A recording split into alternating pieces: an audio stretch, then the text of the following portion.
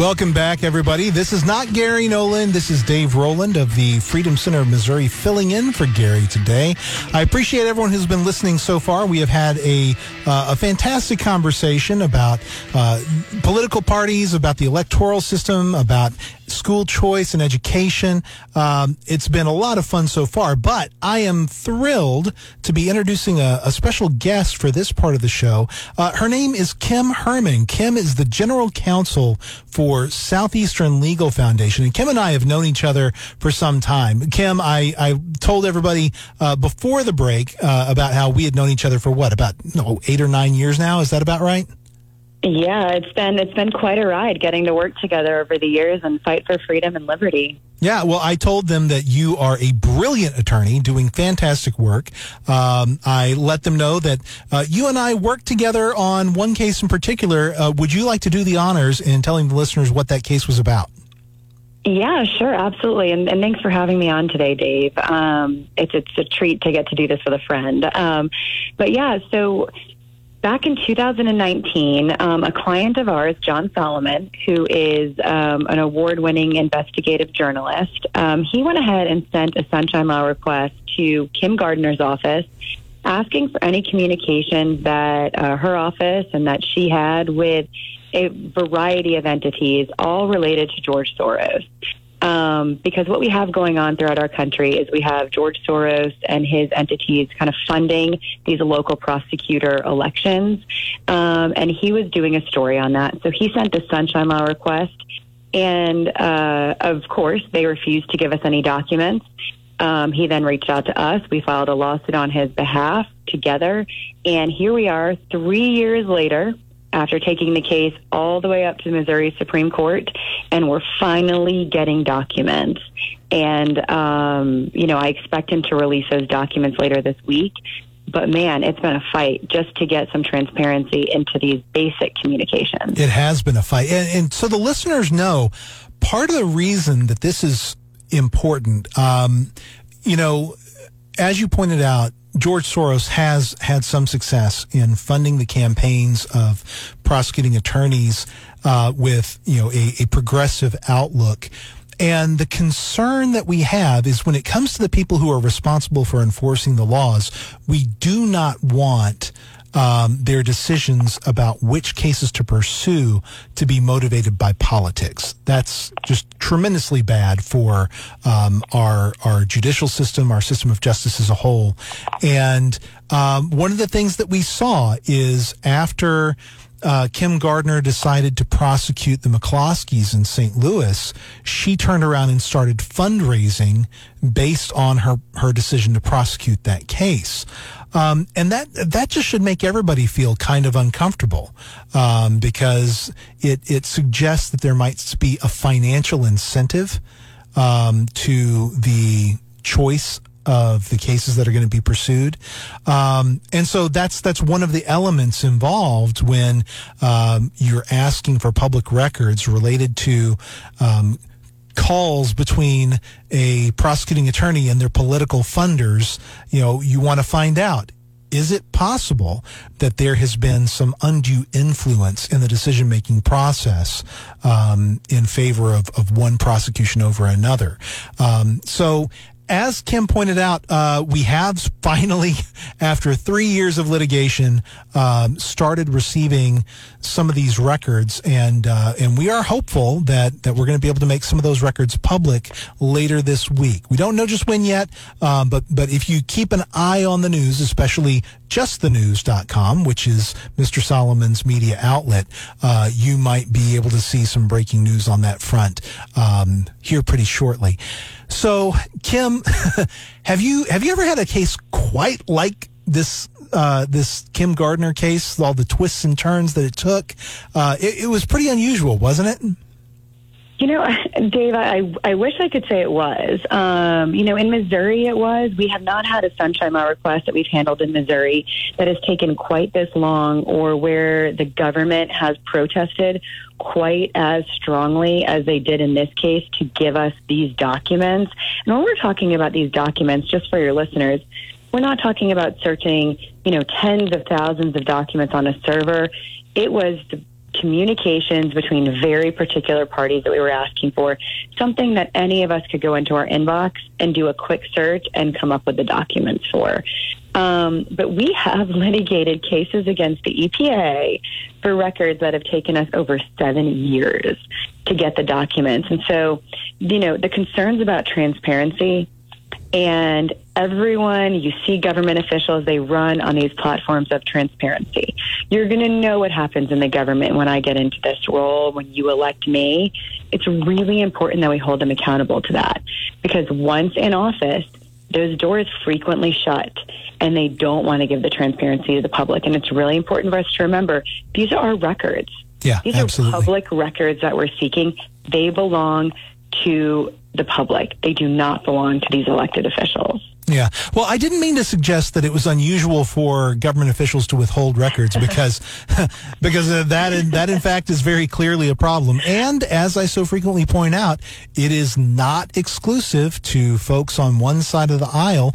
The Freedom Center is once again heading up to the Missouri Court of Appeals in our case against the Cole County prosecuting attorney, which now 7 years later still has not done the search for these records that our client requested in April of 2015. Wow. So that kind of obstruction happens all the time. What I thought was so unusual about the Gardner case is it seemed like her strategy was to stonewall not just our records request, but then she stonewalled the lawsuit.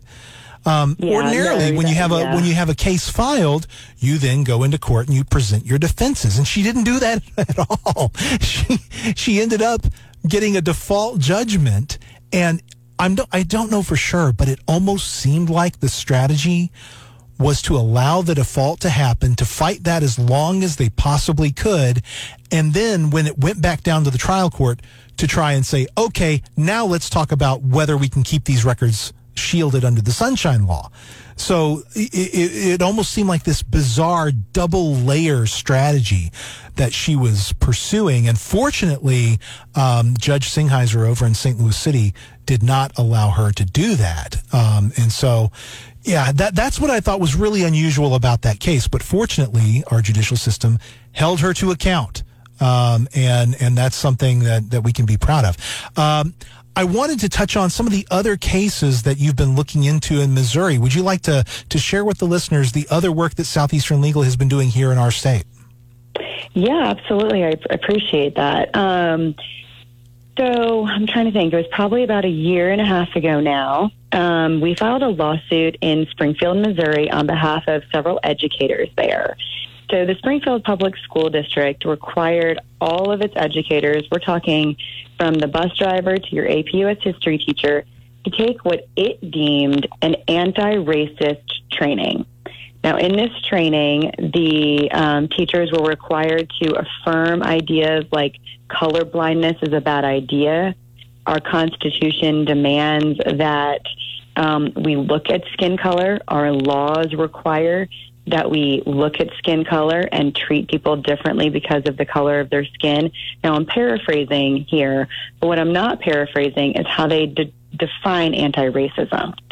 They have said in court document after court document that to them, anti-racism is a rejection of colorblindness, and that it means to, exactly what I said, to look at the color of skin. So our clients said, hey, there's something wrong with this. We don't agree with this.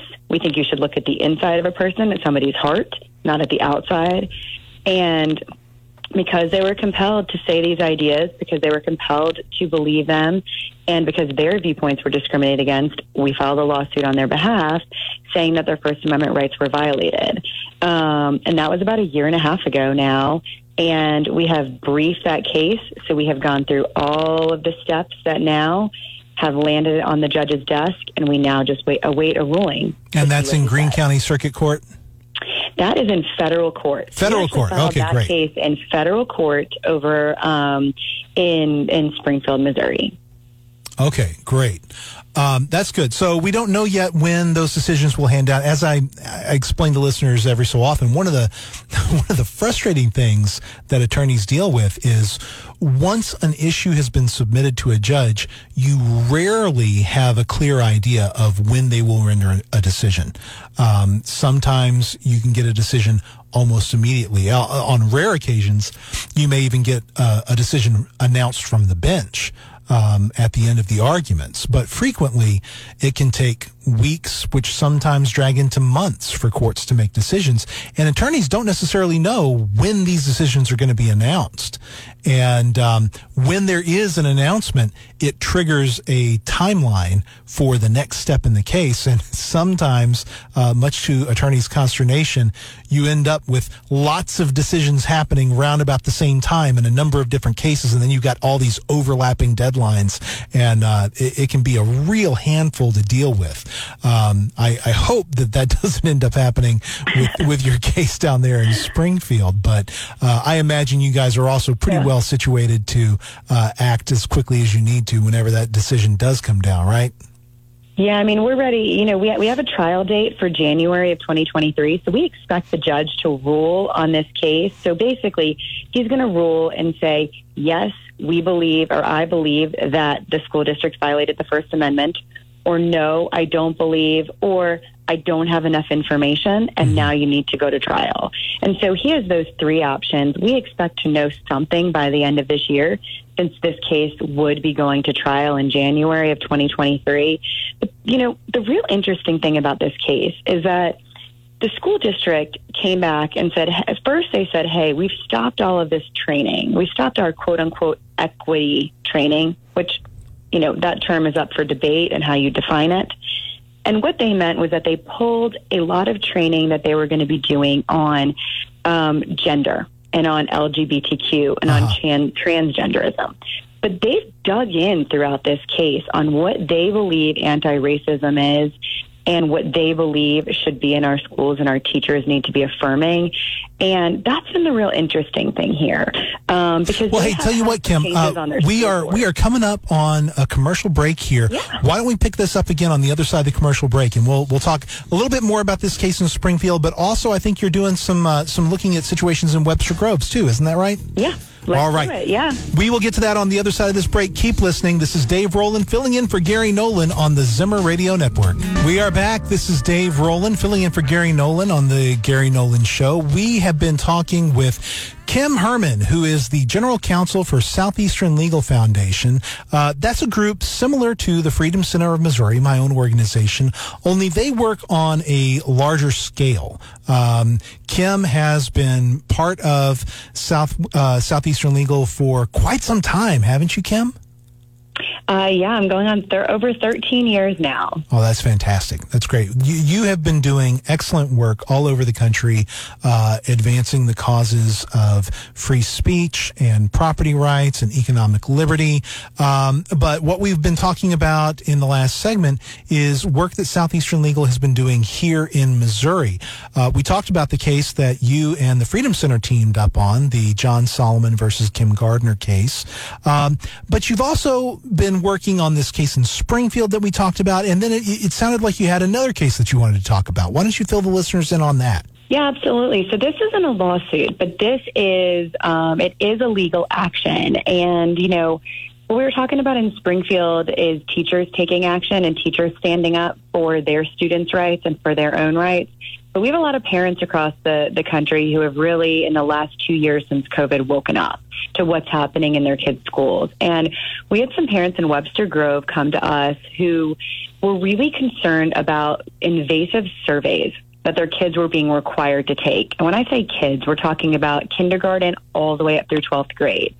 And some of these surveys focused on race, but a lot of them focused on mental health. So the school is requiring high school students to take daily surveys, asking them questions about their mental health status, asking them questions that would identify their political affiliation. So these surveys that kind of you take and you answer all these questions and it spits out who you should vote for and whether you're a Republican or a Democrat. questions about their family behavior, and questions about their sexual identity and sexual behavior. Now, the thing is, yes, parents are going to be concerned about these questions, but even more, it's illegal for schools to be asking kids these types of questions without parental consent. And the parents had no idea this was happening before these questions were asked. And so they came to us, and unfortunately, you can't really file lawsuits for this violation. When Congress passed these laws, they did not give parents a way to sue. But through some legal research, our great attorneys here realized that the Missouri Attorney General has the authority to subpoena these documents and launch his own investigation. And if he believes there's a violation, he can then sue the school districts and the third parties that make these surveys. So we sent a letter on behalf of the parents asking him to launch an investigation like that. He did. And since then, he's been collecting records from school districts. He's been collecting records from Panorama Education and some of the other groups that make and sell these surveys to the schools. And we're really excited that he's taking action because no one else around the country is really doing that. That's really interesting. So would the records that the Attorney General has been obtaining from these school districts, would those be public records that citizens could then request and review for themselves, or are they subject to some sort of confidentiality or protection? So the records from the school districts should be subject to public records, but we've had many parents request these records, and whether it's in Webster Grove or in other school districts, the school districts want exorbitant amount of money. They refuse to give the documents over. Now, Webster Grove has given some documents over, so I absolutely don't want to be misleading here and say that Webster Grove hasn't responded to open records requests, because they have. But not all of them. And there's still many records that parents want and haven't been able to get. And even when the parents have it, then what do they do with it? Right? They can call a news station, they can send it to the local paper, but what's that going to do other than create awareness, which is important, but we need real change. We need to see our states say, if schools, if you want these kids to take these surveys, parents shouldn't have to opt out. They should have to opt in. Right? You should always have to get parental consent to be asking your 5 and 6 year olds invasive questions about their gender and sexual questions. They shouldn't be asking those of kids in the first place, if you ask me, but at least get parental consent to do it if you're going to insist on it. Agreed, yeah. Now, with respect to the third parties, parents can't get those records. Only the Attorney General can get those records. Well, do you know if parents can get them from the Attorney General's office? So right now it's an active investigation. We haven't even seen the records. We're aware of the fact that he has submitted these subpoenas to these parties, and there has not been a public update on it, but we are hopeful that they are collecting these records and that they are working through them, and that when they see the violations that we know exist, they will hold these entities accountable. I see. So the Freedom Center a couple of years ago put together a parental rights amendment proposal that it's been tossed around the Missouri legislature a couple of times. It hasn't really gotten much traction, but it actually would safeguard parents' rights to know when any public entity is questioning their children. And I was just curious, has Southeastern Legal put together anything to kind of give parents a guide for how to deal with situations like this? Yeah, I'm really glad you asked. Legislation like that is important, but parents also have to understand their rights, and that's where it all starts. And we actually put out a parent guidebook earlier this year that can be found on our website, slfliberty.org. It's a 12-page guide that breaks down the law. The law is really confusing, and it can be really overwhelming even to attorneys, let alone to parents who don't live in this day in and day out. And so we really just want to give parents the basic tools that they can go to their school and they can use the right terminology and assert their rights in a productive way, right? This is all about civil discourse. This is all about working with your school to get answers and to effectuate the change that your community wants to see in your schools. And so our guidebook is really aimed at giving them the tools to do that in a productive and efficient manner. Fantastic, Kim. Again, for anyone who needs the web address to find that, could you repeat the web address where they would find that? Absolutely. It's slfliberty.org. Fantastic. Kim Herman, thank you so much for being a guest on the show. I love talking to you. I understand you've got something else you got to get to now, so we're not going to be able to pick you up on the other side of the break. But thank you so much for coming on the show. Absolutely. Thanks, Dave. Sure, not a problem. We are going into a commercial break. We still got a half hour left in the show today. I hope you'll stick around. If you've got questions or comments, 1-800-529-5572 or 573-874-9390. Call in. Let's talk about your thoughts here with Dave Rowland on the Zimmer Radio Network. Gary Nolan Show. We are back. This is Dave Rowland, filling in for Gary Nolan on the Gary Nolan Show. Boy, it has been a fun show today. We've talked a little bit about my decision to be a conscientious objector from electoral politics. We've talked about George Washington's perspective on the problems with political parties and how that informed my decision. We've also talked a little bit about education funding and school choice. And then in the last segment, we had my friend Kim Herman on to talk about the work that Southeastern Legal Foundation has been doing here in the state of Missouri. So it's been a lot of fun for me. I wanted to take this last half hour or so to update listeners a little bit on the work that my organization, the Freedom Center of Missouri, is doing here in the state. Listeners will maybe remember that the Freedom Center is a utterly nonpartisan, nonprofit public interest litigation center, and that means that we bring cases on behalf of people who don't have to pay us to represent them. That's called pro bono. It means that you receive the benefits of legal representation without having to pay out of your own pocket. And we take on a lot of really important issues. We take on constitutional issues like free speech, religious liberty, economic liberty, property rights, the right to keep and bear arms. And we also take on transparency issues, which, although maybe they should be part of the Constitution, they're not. They're a statutory issue in the state of Missouri. I want to talk about a few of the cases that we've been working on. The most important one that we've got to talk about right now is our Good Samaritan case. Gary likes to talk about this case a lot when I'm on Thursdays. But essentially in 2018, a pastor, Ray Redlick, and his assistant in St. Louis City got cited because they were handing out food to the homeless. The food that they were handing out happened to be bologna sandwiches. Now, I think quite importantly, the sandwiches they were handing out were prepared in churches, church facilities that were certified by their local health officials. So in other words, it's the same thing essentially as getting the food from a restaurant or a grocery store. It's been prepared by people that got the government stamp of approval. And yet the city says you are not allowed to hand out this food unless you first jump through all of these bureaucratic hoops, including paying some pretty substantial fees in order to be able to do so.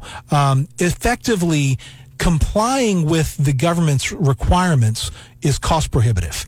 It really, there's just no way that this pastor and his assistant could afford to continue their ministry to the homeless if they had to jump through all of these bureaucratic hoops. So we filed this lawsuit and we fought it for years at the district court level. Ultimately, the district court ruled against us and said the city gets to enforce its ordinance this way. We appealed that up to the 8th Circuit Court of Appeals. And just last week, the 8th Circuit said, we agree with the district court. We think that the city can continue to enforce this ordinance. Now, there's a really weird thing about how they did this, and ironically, it kind of makes it a partial win for us, but it also may be a barrier for us. They said, well, look, you could provide some kinds of food, like, for example, peanut butter sandwiches. So you're only prohibited from sharing certain kinds of food. You are allowed to share others. Now, we had pointed out that there's actually a specific part of the city's ordinance that says the opposite. There's a specific part of the city's ordinance that says if you are distributing food from a vehicle, you still have to get the city's permits, even if the food that you're sharing is quote unquote non-hazardous. And we said, well, court, we don't know how you can reconcile This idea that you're allowed to share quote unquote non-hazardous food, even though there's an ordinance directly against it. The Eighth Circuit found a way to reconcile that. Now, I don't think that the logic actually holds up, but what it amounts to is a ruling that says that our clients can continue to provide certain kinds of food to the homeless, and they can do so without the city's permission. This case is not over. We are going to raise a couple of issues that we feel like the 3-judge panel of the Eighth Circuit overlooked in handing down this decision. We're going to ask them to reconsider it. If they do, then maybe we'll get a better decision on the other side of it. And if they do not agree to reconsider it, then we're considering the possibility of taking this up to the U.S. Supreme Court. And we'll just have to see how that goes. But the long and the short of it is we're fighting for all Missourians' religious liberty, especially when that liberty involves fulfilling a religious obligation to provide food to the hungry. We think that that's an ideal worth fighting for, and we've been out there on the front lines of this fight for years now. I have a question for you. Yeah, sure. What you got? Is St. Louis, the city of St. Louis, arguing because the food is prepared by the ministry? Is that what their objection is, or is it just because the ministry is supplying food instead of going to the government to get these services? Could the ministry go to and get prepackaged food and say, here? Well, that's what the city is saying now. So the ordinance, I think, says differently. The city is saying now that if you went and got prepackaged food from a restaurant or a grocery store, you could provide it. But of course, we pointed out, well, that's effectively what they're doing. They're getting this food from and it's been prepared at these facilities. It's put in plastic bags by the facilities. But the food was taken out and repackaged? No. Okay. No, the food's picked up at the churches that are donating it. It's taken to the refrigerators at a central location and then put into coolers and taken out to the homeless. So they're saying because you are giving it to the homeless again, if they want to, like, a restaurant to get that food, it would be fine. See, this is what's unclear, Brian. Like, we pointed out that the food is prepared at a certified facility. Yeah, and I'm confused now. And we said that effectively it should be treated the same as getting it from a restaurant or a grocery store. The court never addressed that issue. It never addressed that issue. It acted as though the issue was people preparing food themselves at home and then providing it. But that's not what this is. And by the way, the law, apparently, according to the city, allows people to share food at a picnic held in public, at a tailgate party held in public. It allows them to share, quote unquote, hazardous foods as long as you're not homeless. Now, again, we pointed this out to the court, and they didn't address it. Wow. And so that's what we're going to ask them to reconsider. We're going to point these things out again and say, these are actually quite important points that you should address. But again, and this is something that we run into as litigators sometimes, we believe we have made the arguments that should win the case for us. And one of the most frustrating things that can happen is sometimes the courts just gloss over or ignore the points that we think should result in the victory. And I don't want to say that happens all the time, but it does happen with some frequency. And so I am hopeful that the court is going to look at this and say, oh, you know what? Yeah, that is actually pretty important, and at least address it. Like, it's one thing if they acknowledge the argument and then disagree. Right? That at least you've been heard, that they have articulated a reason for disagreeing with you. But when they just don't mention it at all, that's really, really frustrating because you can't really take that up on appeal. You can't take that up to the next level if it's not addressed, or at least it's very difficult. It's almost as if they want the homeless to depend on the government. I would not go quite that far, but it sure seems like it. It does. I can't imagine any other reason, because if I brought you, definitely wants that. If I brought you a plate of food for, watching the Tennessee game, if I was your neighbor. Yeah. What would be wrong with that? Or if you're having a backyard barbecue or a block picnic, party. They wouldn't care. They couldn't care less. Exactly. But because you're giving it to a group of people that can't afford to eat on their own, oh no, right. You can't do this. Well, here's one other thing, and part of the frustration with this is that the city kept changing its position throughout the litigation. They kept changing their argument. So one of the things that they initially said was that this ordinance prohibits sharing food even if you're on private property. And so in 2012, there was a Christian ministry that was providing food to the homeless on private property in private buildings down on the waterfront in St. Louis City, and the city busted them for it and said, you can't do that, even though you're on private property. And so we pointed out to the court, hey, look, this ordinance is incredibly broad. They have applied it before in incredibly broad ways. And when the opinion comes down, the opinion says, well, it doesn't apply on private property. So you're allowed to share food with friends at your own homes. And we said, but we're going to say. Court's going to have to explain that. But we have pointed out that the city actually, demonstrably has applied it this other way. You don't just get to, pretend that didn't happen. I love the work that I do, Brian. I love being able to bring these important issues in front of the courts, but it can be very frustrating. Sometimes. Yes, I'm frustrated just hearing them. Yeah. And we can't believe it. The ideal of our American justice system is Lady Justice who's blindfolded and holding the scales, right? And it's supposed to impartially weigh the arguments that both sides bring to bear. But unfortunately, one of the things that we see time and time again is if the government is on the other side of the case, particularly if it's a constitutional case, there's a very heavy thumb in favor of the government. Yeah. Lady Justice is not so blind as we'd like her to be when the government's on the other side. And we recognize that, but it's part of the reason why we fight. We're about to go into another commercial break. We're going to continue discussing this on the other side. If you've got questions about the Freedom Center or the work that it's doing, call in. The number is 800-529-5572 or 573-874-9390. This is Dave Rowland of the Freedom Center of Missouri, filling in for Gary Nolan on the Zimmer Radio Network.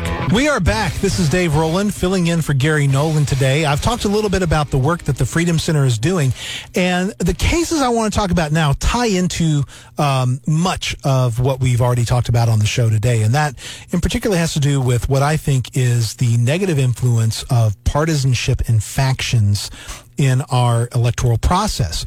So the Freedom Center believes very strongly that people need to be able to choose the people that they believe would best serve them in government, regardless of what party those people are. We also believe that people should not use the law as a cudgel against their political opponents. But unfortunately, that happens all the time.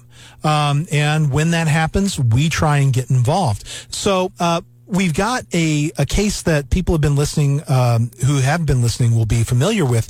Katie Gatewood was a city council member in O'Fallon, and she got into a political dispute with some of her fellow council members, and they decided they wanted to get rid of her. And so they decided to pursue an impeachment action against her. The impeachment action was illegal at the outset because it was basically punishing her for asking questions about a public official, the chief of police. That alone would have been a violation of the First Amendment. But then they compounded that violation by allowing people who had very publicly said that she was guilty of the charges that were being brought in this impeachment action, and allowed them to be the jury that sat in charge of deciding whether or not she had in fact violated the law. Well, they already said that they thought she violated the law. That's called prejudging a case, and that's a due process violation. We are in the midst of briefing this case for the Eighth Circuit Court of Appeals. The district court did not address the substance of our constitutional claims. What the district court said is, this is a matter for state courts. We're not going to get involved. And we pointed to a very important case from the Eighth Circuit a few years back that said just the opposite.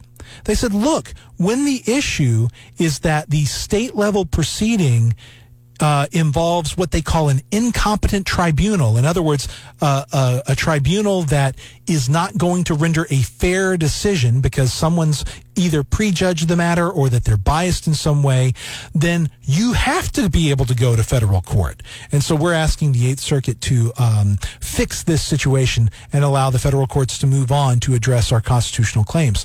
So that's one of those issues. We also are involved in a case in Edgar Springs where they decided that because one of their citizens was raising a lot of uncomfortable questions about the city government, they were going to ban her from City Hall. This was Rebecca Varney. And again, this represented the powers that be in a community trying to use the law as a weapon against someone they saw as a political adversary. That's not the way our system is supposed to work. It's a violation of the First Amendment to try and exclude a member of the public from access to public property or public records because you don't like what they're going to do if they're allowed to review those public records. That's another one of the important constitutional battles the Freedom Center is fighting right now. A third involves a candidate for city government who beat his opponent, and then the opponent 2 years later, after losing, filed a campaign finance complaint with the MEC. And this is the kind of thing that happens all the time. Campaign finance laws were originally intended to make sure that the public knew who was supporting whom. In other words, where was the money coming from to support a particular candidate or a particular campaign, so that basically if there were concerns about improper influence over a particular candidate or campaign, that the citizens could then understand the amount of money involved and decide to vote accordingly. But frequently what happens is you get these ticky-tack violation claims that are being filed or complaints that are being filed, and it's not actually about informing the public, it's about punishing political rivals. And that's exactly what's happening in Niles Stevens versus the Missouri Ethics Commission, and we're litigating that First Amendment case as well. But then the most important case that we've got currently and that we're really excited about has to do with how elections are conducted. I won a really important case back in 2019, Rowland versus St. Louis City Board of Election Commissioners, that said that election records are, in fact, public records, and that the Sunshine Law allows citizens to have access to most election records. Now, there is a category of election records that are confidential, and those happen to deal with voted ballots. In other words, the documents that would show exactly how a voter cast their votes in a particular election. But a lot of people are concerned about how the electoral process is working. You've had people on both sides of the political divide claiming that elections were stolen, that the elections were not being conducted properly. Well, how do you tell if an election has been stolen or if it's been conducted properly? You have to be able to look at the records themselves, as long as you're not looking at the ballots themselves. And so we have a client down in Springfield who asked for what are called cast vote records. These are electronic data that provide a lot of information about how electronic devices were used in conducting an election and counting votes. And the Greene County clerk filed a Sunshine Law suit saying, we don't know if we're allowed to provide this information or not. We need the courts to tell us. So I'm coming in to represent Lori Huddleston to make sure that the courts say, you know what, as long as it's not revealing how a citizen voted on their ballot, this is information that has to be open to the public. I believe strongly that allowing the public to observe this information, to understand better how elections are conducted, is going to help fix some of the concerns we have in our society with elections. I'm proud of the work we're doing. I hope you are too. This has been Dave Rowland filling in for Gary Nolan on the Zimmer Radio Network. You guys have a great day.